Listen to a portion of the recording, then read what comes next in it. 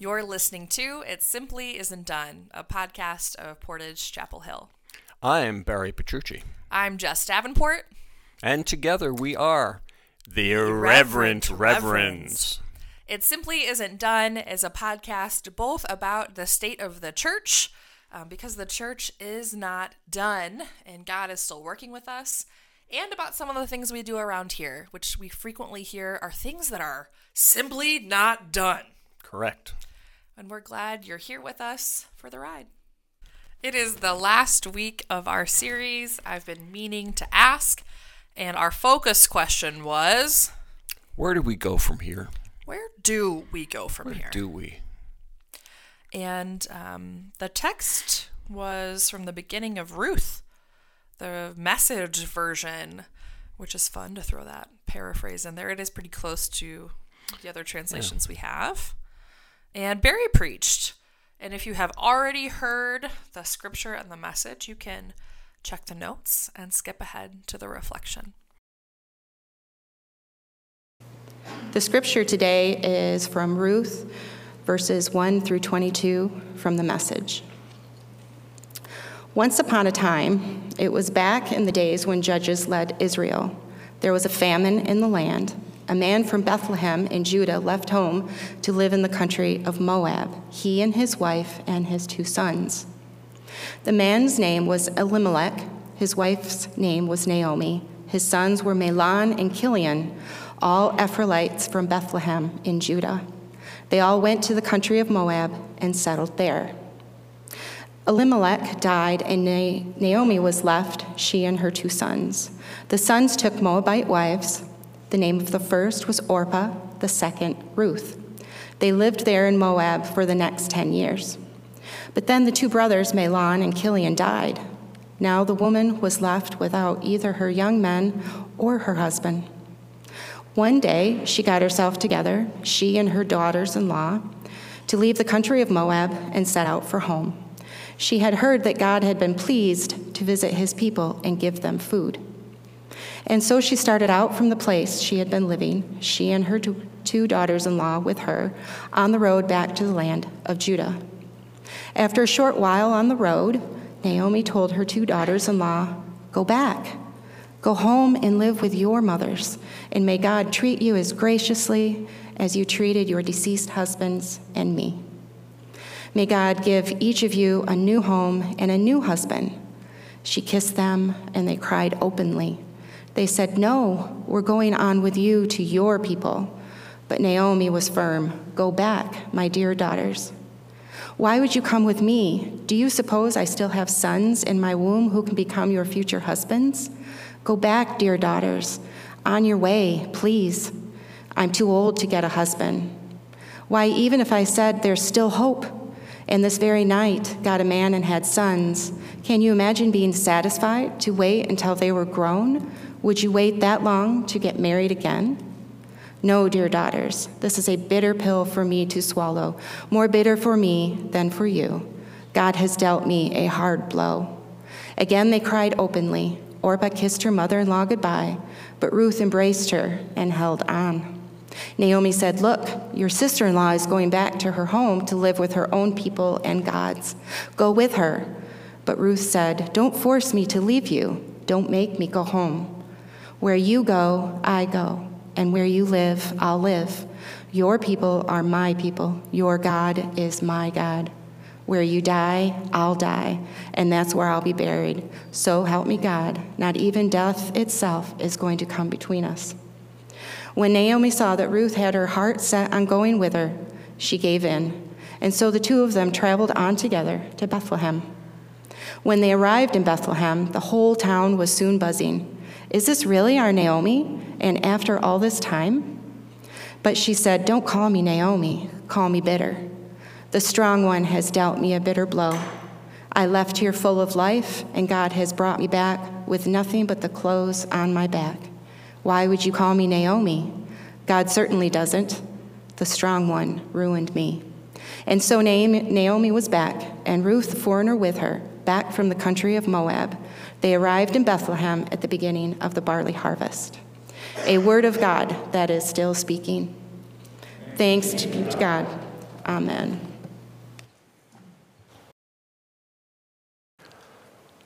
Stephen Schwartz writes musicals. You know this even if you don't know the name. He wrote Pippin. He wrote Wicked. He wrote the Disney film The Prince of Egypt and The Hunchback of Notre Dame. Stephen Schwartz wrote Godspell and lots more. Plus, he wrote Children of Eden, one that Schwartz considered his favorite in an interview some years ago.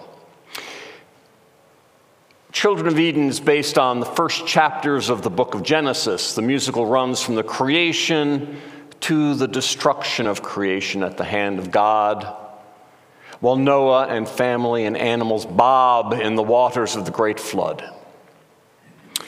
In the time on the ark, the family sings, 40 days and 40 nights come and gone, all the world is dead and drowned. Still the rain goes on, there are no beasts or people anymore. What is God waiting for? What is God waiting for? 40 days and 40 nights, black and bleak, and what rations we have left will not last the week. Papa calls and calls to God. Why won't you speak? And the family says, where is the son he said he would restore? What is he waiting for? What is he waiting for? Father, what is he waiting for? They, as we, ask, where do we go from here? How do we get off this ark? When are the waters going to subside? We've been meaning to ask in these weeks of this little series. We've been meaning to ask, where are you from? Where does it hurt? What do you need? And now, where do we go from here? Ultimately, we've been talking about how to be fully present with one another, how to dare to ask in unobtrusive but clear ways. We've been talking about how to show we've been seriously considering the other, seriously considering each other. And we wrap it up today with, where do we go from here? So Noah and clan are shut in against the rising waters, and at some level they are grateful, sort of. Grateful but anxious for what is next. Anxious for the strong one to dry the land and let them and the ark and the now three of everything in the ark get off. It is a love-hate relationship.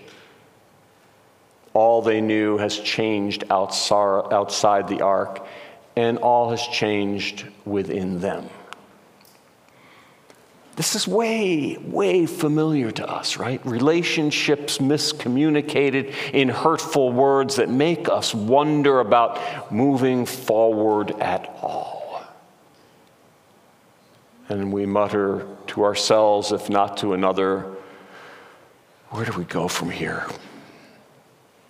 Terror and response in Ukraine and Israel and Palestine and in the tunnels of Hamas, in Maui, in Lewiston, finger-pointing and name-calling, seemingly unforgettable and unforgivable destruction of land, of property, of lives, youngest to the oldest, combatants and innocents, and even as the bombs still fall and the armaments continue to be distributed, the human still asks, where on God's earth and in God's name do we go from here? It's there. It's there in this Bible we hold sacred. It's there, this tension of life. It's there the dynamics of death and hope, of dashed hopes and of renewed possibilities. It's there. Where do we go from here? The book of Ruth is a kind of iconic Bible story on the worst that life has to offer. Where are you from? Where does it hurt?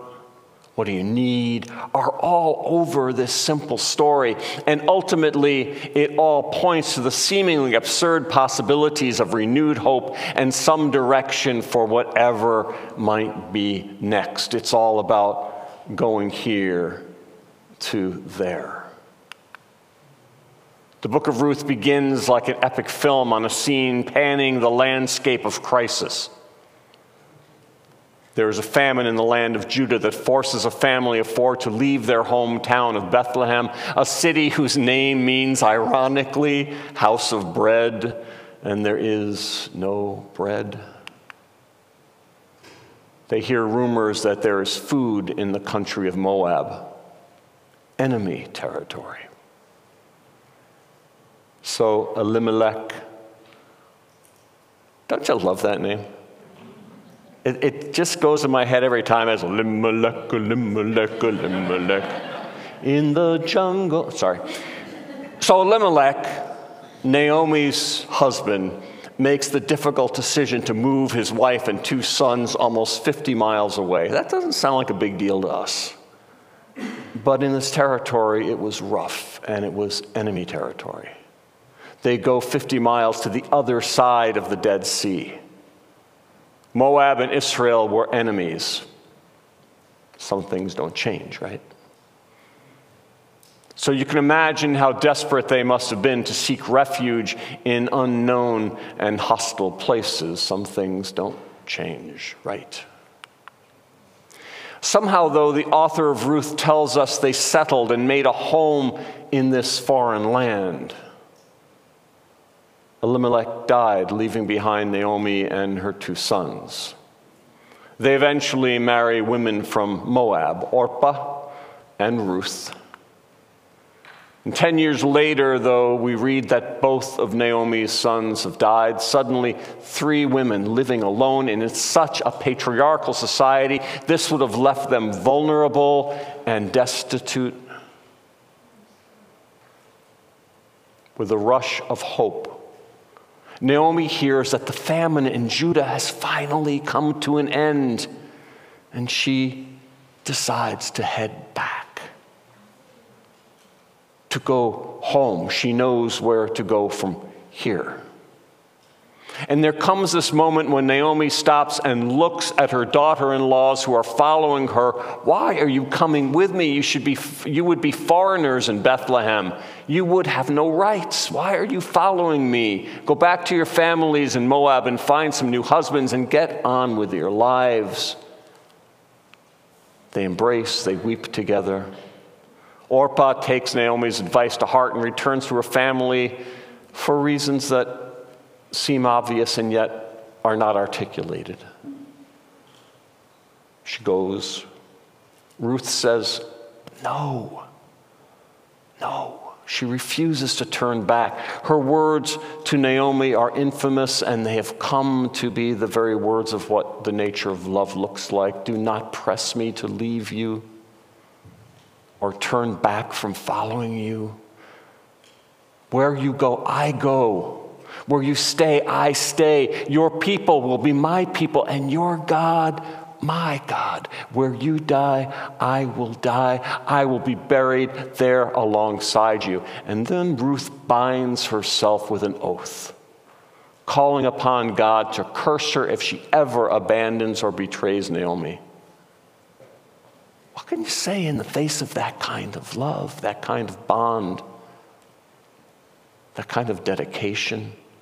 Naomi takes her commitment to heart and stops insisting that Ruth return to her homeland. Now, this was a really risky move in the ancient Near East. At that time, a widow with no larger clan or tribe that she's associated with for protection is extraordinarily vulnerable.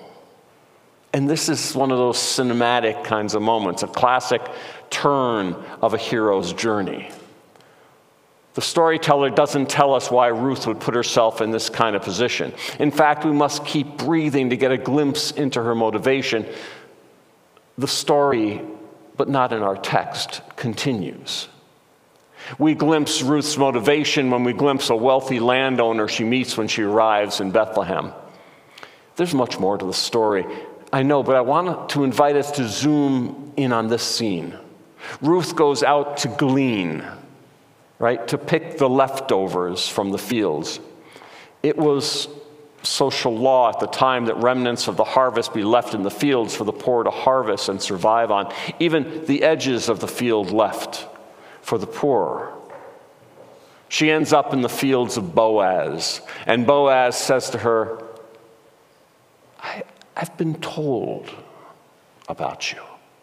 I've been told all about what you've done for your mother-in-law since the death of your husband, and how you left your father and your mother and your homeland and came to live with the people you did not know before.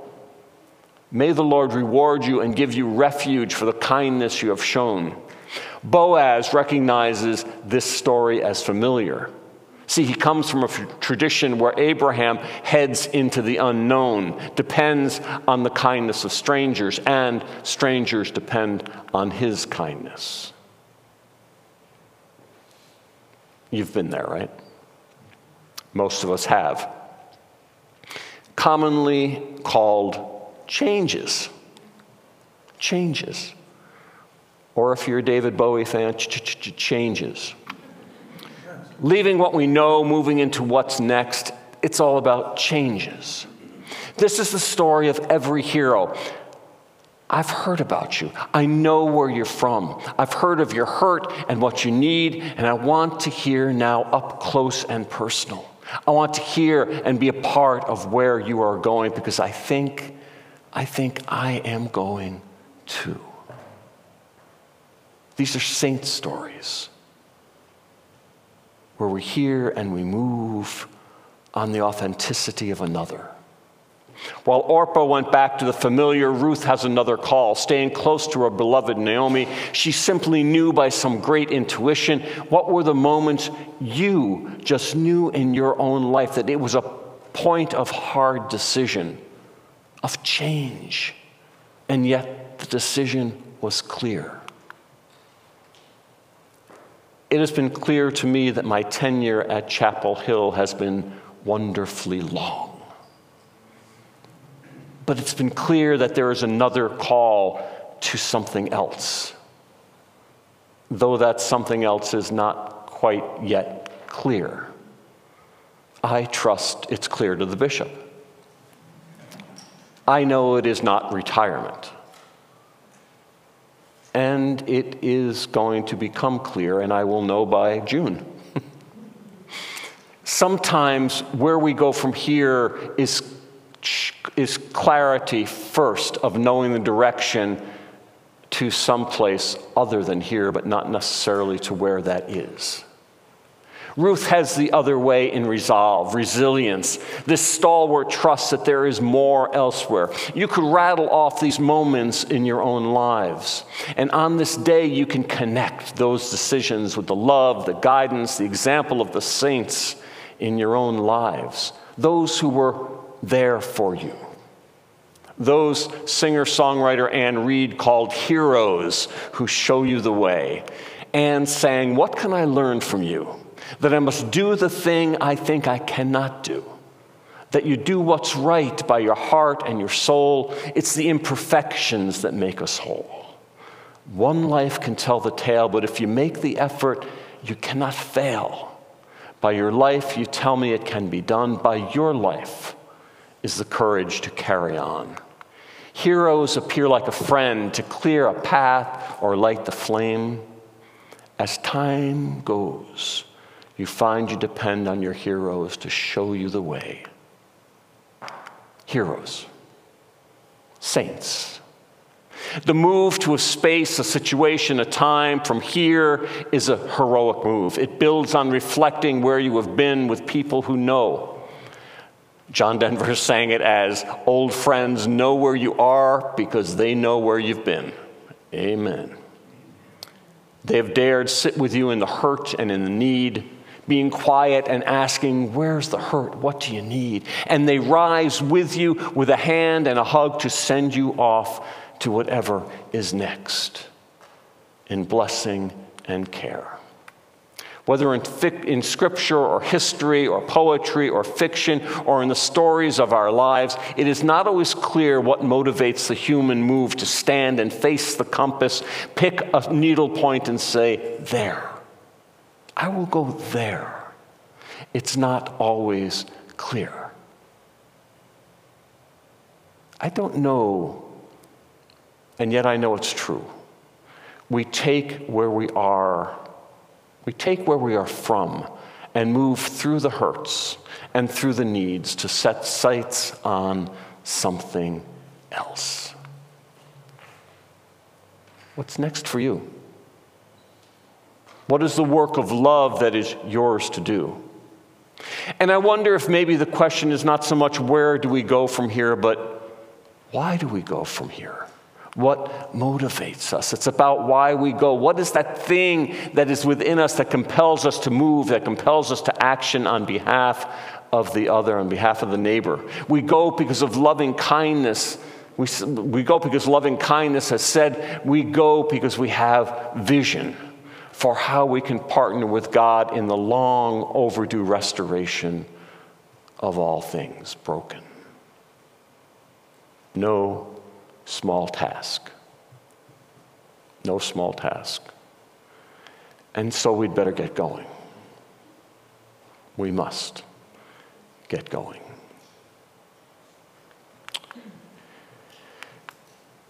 So it's not where, it is why. It's about tuning into our own sense of head and connecting ourselves to the head of God, which is unfailing. We go from here because we are people formed in a way of love, formed by love, formed to love, and we make our world a more whole place when we do so. Friends, whether you turn to the right or to the left, whether you go straight ahead or need for a time to turn back, may you hear a voice saying, this is the way. Keep going. Amen. And amen.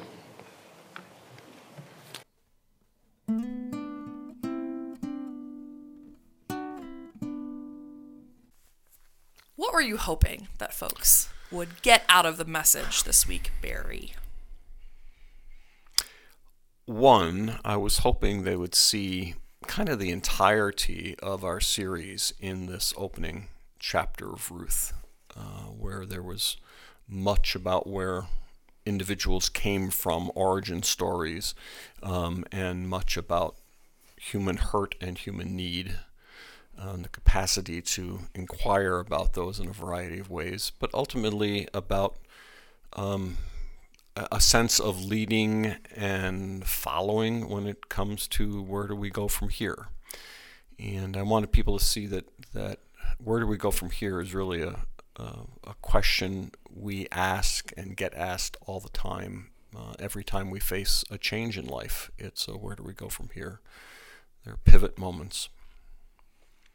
Something I really appreciated is that sometimes when we ask the question, where do we go from here, people expect the destination to be the answer.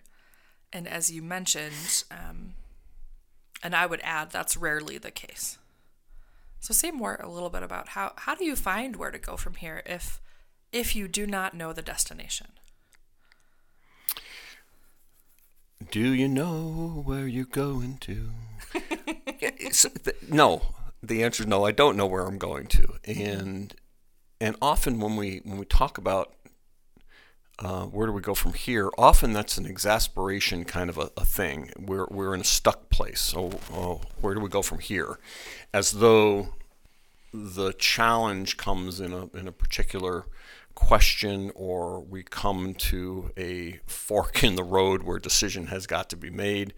And the where do we go from here is a directional piece. It's not where do we end up from here, because that's rarely the sense that we have.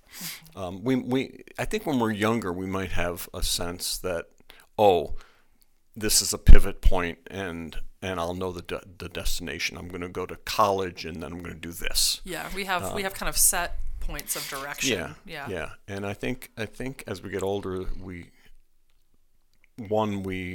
tend to be less convinced that that's how it works out, and two, more comfortable that that's not how it works out. That we're taking a next step, not a final step. Yeah, we kind of use where do we go from here as a euphemism for the question, what are we going to do next, right? They're kind of in that same broad, but that stuckedness that leads us to an openness to what might be next. You used many illustrations. Yeah, I know. You said that with a bit of a wince. Well, I was kind of piling them on as I was developing, and I love an illustration. Well, and they were all pieces that I've collected that are kind of important to me personally, and I'm aware that where I'm going to is to a place where I'm not going to be preaching here any longer, and I want to get all my good stuff out. Yeah, get it all out now. Unpack those bags, buddy. No, I and we talk about this, that you and I kind of have different approaches to preaching, and that's part of what I think is appreciated at Chapel Hill. There's a dynamic balance there.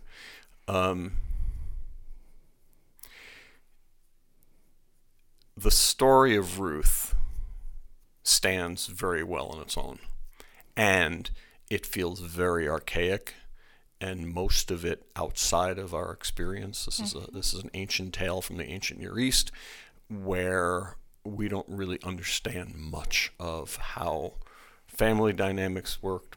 Didn't understand much of the cultural differences, the animosity between those from Judah and those from Moab, all the kinds of the moves that they needed to make based on things that are certainly affecting the world today. The need to become refugees based on climate change. Yeah. Lots of similarities there, but things that for us in Portage, Michigan, probably are not immediately. We have less laws dictating how family is supposed to work. Yeah. And even more confusing. We talked about this in the 10 o'clock hour. Most of what we consider to be laws then were really social laws. Yep. And that they did not have the power of somebody coming and checking in on you about whether you're breaking the law or not. But there's the cultural law, and that's even worse because people look askance at you, look down at you, and even can be brutal to you if they perceive that you're breaking a social law. So anyway, all that is to say that I wanted to put some illustrations in that contemporized the situation. While Children of Eden tells the story of the ancient flood, it's a familiar enough story. I mean, we grew up with the flood story, and he takes it to this place of, here's what it feels like to us to be in a place where we can't just get off when we want to. Things are going on that do not allow us to just get off the ark and get on with our lives. Something's holding us up. And how do we manage it? How do we go from here when there are things that are inhibiting that? So I just wanted to contemporize the thought on it. And so songs as well. I didn't sing them though. Were you proud of me? I enjoy when you sing. It's fun. I'm sorry. I think perhaps to me, the most helpful thing you did was reframe the question, as opposed to where are we going from here to why. And I find so often when I feel stuck, it's because of the question I'm asking. I need to kind of zoom out a little bit. I find a lot of, just things as small as when we're gathering for Bible study and we're asking questions of the text. So often the questions we're asking are, are very kind of set, like the what and the why and the how. The what, the where, and the how, and not the why, right? Or what does this tell us about who God is? So I appreciated that because I think the why, the purpose, right, can give us so much direction, or at least confidence if we know our why, to be able to handle whatever comes next. All right. You also got to talk a little bit about how this is right now evident in kind of your professional life, your personal and professional life. It is. Yeah. Say a little bit more about that, or... I am not retiring. Yeah. I know everybody thinks I'm well past retirement age, but... twice a week someone's like, hey, so Barry's retiring. Yeah. And we're like, no, he's not retiring, y'all. Don't know how more clearly I can communicate it, but I certainly did it on Sunday. Yeah. So it's one of those places right now where, Jess and I and the church leadership have been working toward this in an intentional transition that got, admittedly delayed in COVID. But the idea that a 23-year pastorate needs some good transition, and this is it. And my months now are about giving gratitude and looking at what has been, but also looking forward to what will be. In our system, I've got some waiting to do because the pastors are appointed by the bishop. So Bishop and I have been in conversation. I don't know what that appointment is going to look like yet, and so there's graceful anxiety about where that might be, but I trust that there will be a place for me to be in ministry, but it will involve significant pivots from this place that I've come to know and largely love so well, and a place where we've been family and doing what families do, and arm wrestling along the way, and learning along the way, and loving along the way. So I think folks, what's interesting about this, and so as a way to talk about that, I think folks understand, or one reason they assume you're retiring is because it makes it easier for us. Sure. Or we think we know the why behind retirement, right? Your work is done. But in your case, and in the case of many clergy, Methodist clergy or elsewise, we have this interesting kind of sense of call as a part of that. And there's a little bit more to it than that. So I think if you wouldn't mind talking a little bit about your why this is the time to transition, or why you foresaw this, really like 5 years ago. Yeah. Why is the stuff that really shakes me in the middle of the night? It's not the what, it's not the details of stuff that I have to do. It's the larger picture why, and it was increasingly clear to me that the why of my staying was more difficult to articulate to myself than the why of leaving. That Chapel Hill had come to a good place. It has not always been an easy place to serve. It has not been consistently clear about its vision and identity, and I think the church came to a different place around that, and bringing you, Jess, on board with me in that partnership has only helped to clarify, to the chagrin of some, it's helped to clarify the why of our ministry now, and the why of our ministry now does not require my continuing to tend gardens I've been tending too long, frankly, and I'm clear that I'm not done. The why of moving forward is that I am still gifted, I'm still called. I've got a lot of experience in the United Methodist Church in a variety of roles, from deep urban work to administrative work to nonprofit development work, and I think that those can be used at a time when the church, drawn large, is in such transition, and I want to be helpful to that. So I feel like that's the why for the leaving at this time. Yeah. Well, I think sometimes folks have a hard time wrapping their head around, like, you've been here a long time. You're a known quantity. Things are going well. Things are going well at this church. So I think some people are like, well, why would you want to leave? And I think sometimes folks might not consider the sense of call that we have to the place that we serve. We prioritize right above often kind of like what's easy for us. Yeah.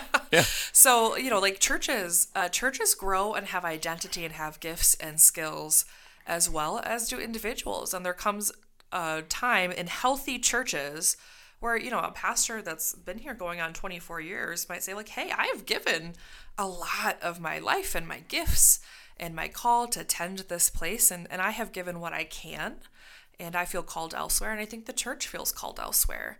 And there's not, there doesn't have to, like, we will be sad and we will grieve and we will be grateful together and we will kind of figure out how to do this next hard stuff. But for me, this is some of the most beautiful ways to do church where we kind of model what it looks like to leave when it's time to leave. Where, we don't have to, it's not like Barry did something wrong and he's being pushed out. And that happens, and that needs to happen in churches. Sure. Right, but this is I don't think I have. No. You'll let me know. This is not that. And so sometimes when people leave, we kind of have this weird, like, well, it must be bad. There must be something bad about it. Right. And I remember, just to give like kind of simplistic examples, when friendships maybe wouldn't work out when I was younger, or my first relationships wouldn't work out because values were different or growing apart or very normal natural reasons, it's very tempting then to kind of demonize that other person or to make it something it's not, because we don't know how to deal with the grief. And so modeling this for the church, I think, will help us all figure out what it looks like to leave and to grieve. Because that's the thing we've been talking about. We don't know how to do well through this whole series. Right. This series, in a lot of ways, I've been meaning to ask, has to do with how to love well. And part of loving well is figuring out what it means when transitions need to happen, and figuring out what that could look like. And so I'm really happy that you were willing to share your kind of why right now on the podcast, but also to remind people, hey, I'm not retiring, because that's the easiest narrative for folks. Because we sent out a letter, from SBRC that said, Barry is transitioning and leaving Chapel Hill. It did not say retiring yet. Folks interpreted that in their brain as, oh, he must be retiring, because I think that gives us some sort of like ease. Sure. For whatever reason, like, oh, it's not us, as if they're, as if that's the issue, when it's not us. It's a call. It's God calling us to continue growing, and the growing isn't going to be done together in this way any longer. So part of the why is that I was not born into the United Methodist Church. I was adopted by that little church in Ludington, Michigan. And I owe so much of who I am and my development, my understanding, my apprehension of God to that church and to the communities that came after. The denomination has been a mess.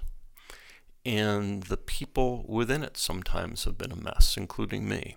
And me. And still it is community that has taught me and embraced me and made use of my gifts.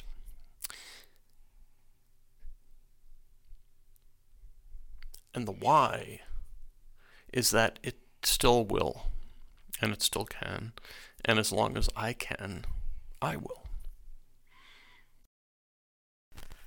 As we talk about this, and as you're willing, to really vulnerably share yourself in this way, it's an emotional process, right? And you've been emotional in talking about it. And I think that's because why questions lead to that inner space, that kind of inner soft space where we're a little more vulnerable, where we'd love to stay with the where.